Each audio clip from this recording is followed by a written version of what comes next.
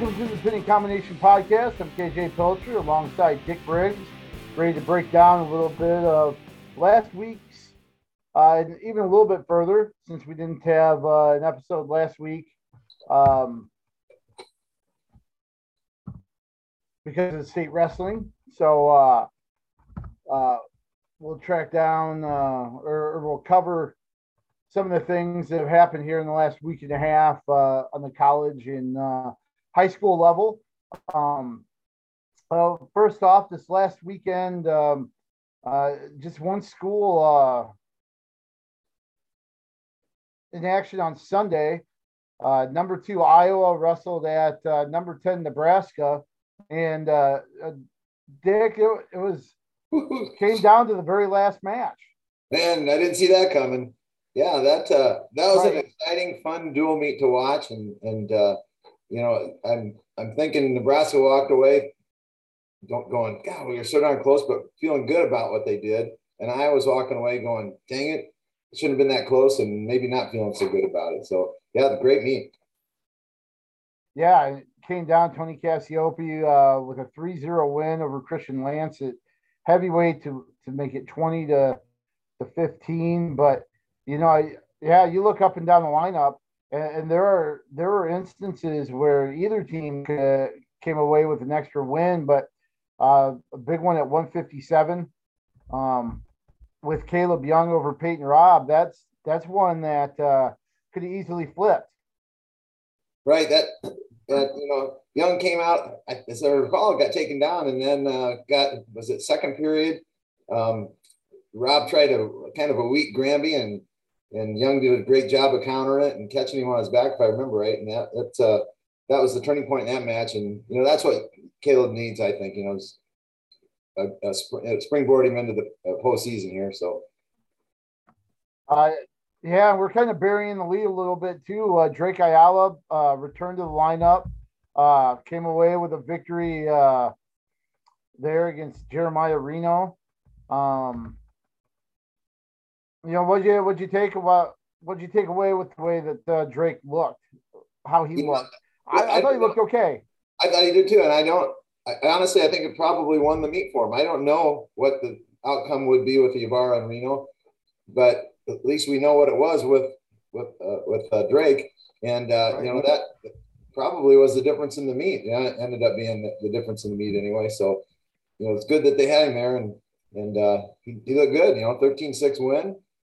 He was wearing a shoulder brace, so but he wasn't the only Hawkeye wearing a shoulder brace, of course, with Cameron. Right.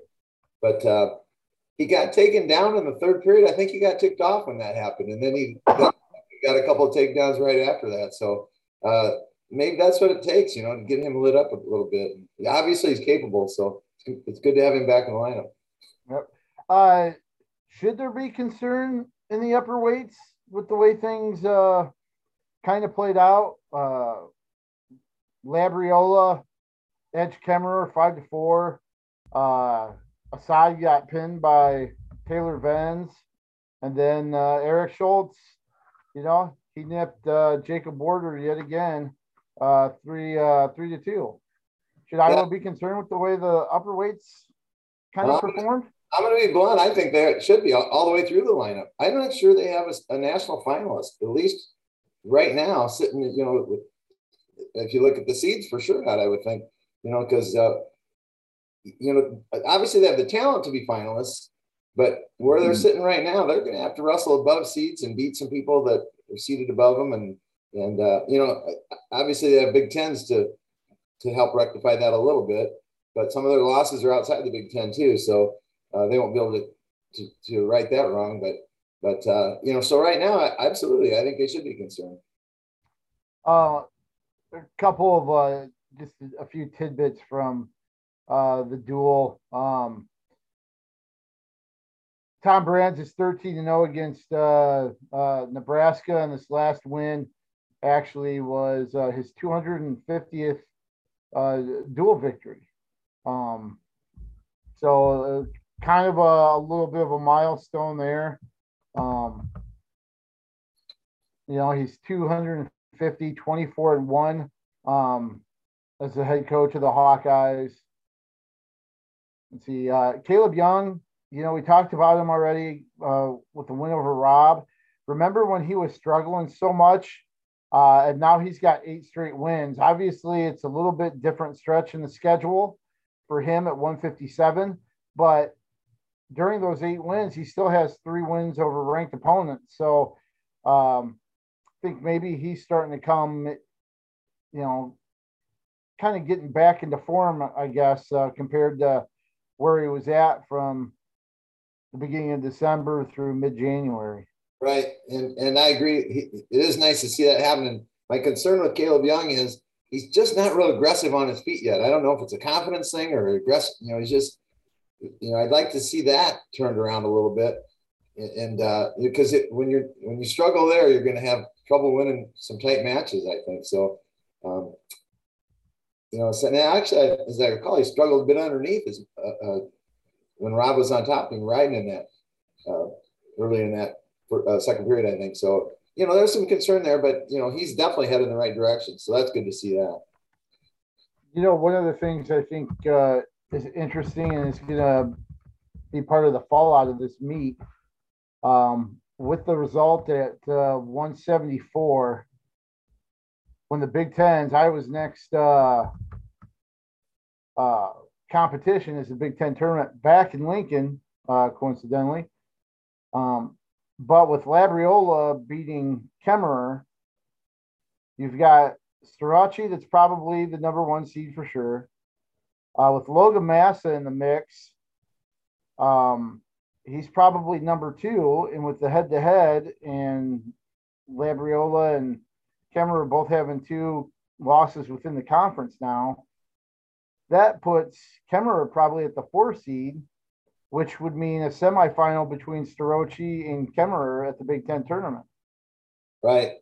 And so, you've got some losses to make up, but now you're on the other side. If you beat Starace, that's good. And, if you don't, now you have to come back on the backside and beat one of those, potentially someone that's beaten you before. So you can regain that. But, Kemmerer's not there to, get second or third or fourth or whatever. He wants to win it. And, that's the Hawkeye mentality. And I'm sure they're thinking it doesn't matter. We got to go and beat him anyway. So it's sort of thing. So, yeah, I don't know. That's why I'm concerned. Any last comments about Iowa? I mean, it's kind of different or unusual that you're going to take 2 trips to Lincoln in the matter of a week and a half or 2 weeks. The way they're doing it with a duel to end the regular season and then to head back for the Big Tens the first weekend of March. But any final thoughts before we transition to Iowa State? And just in that meet, I kind of saw it this way. Iowa came out strong at 25, and DeSanto looked good at 33. He really handled Thompson, who's been less than impressive, in my opinion, since he joined the team there. And then Ironman, the Red came out and came after it. He maybe even too intense. So Ironman did a great job there, but then Lovett kind of I don't know, Turk was in the face a little bit and that sort of thing. So it's just there's a lot of intensity. It's a great arena to be in. So the Nebraska kind of carried that into those upper weights where they got their wins, and so maybe that won't be that there. I mean, it's back in Nebraska, the Big Tens, but it's a different setting when it's a tournament, and so maybe they won't have that adrenaline rolling quite like like they did at the duel. They being Nebraska, so we'll see. We'll close it up. Been a pleasure as always, and send us out. Let's keep Russell on the move. Thanks for watching, everybody.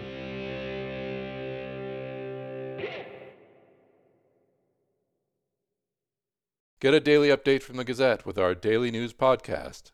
Add it to your podcast player or your Alexa-friendly device to get a bite-sized local news update each day. Check it out at thegazette.com/podcasts.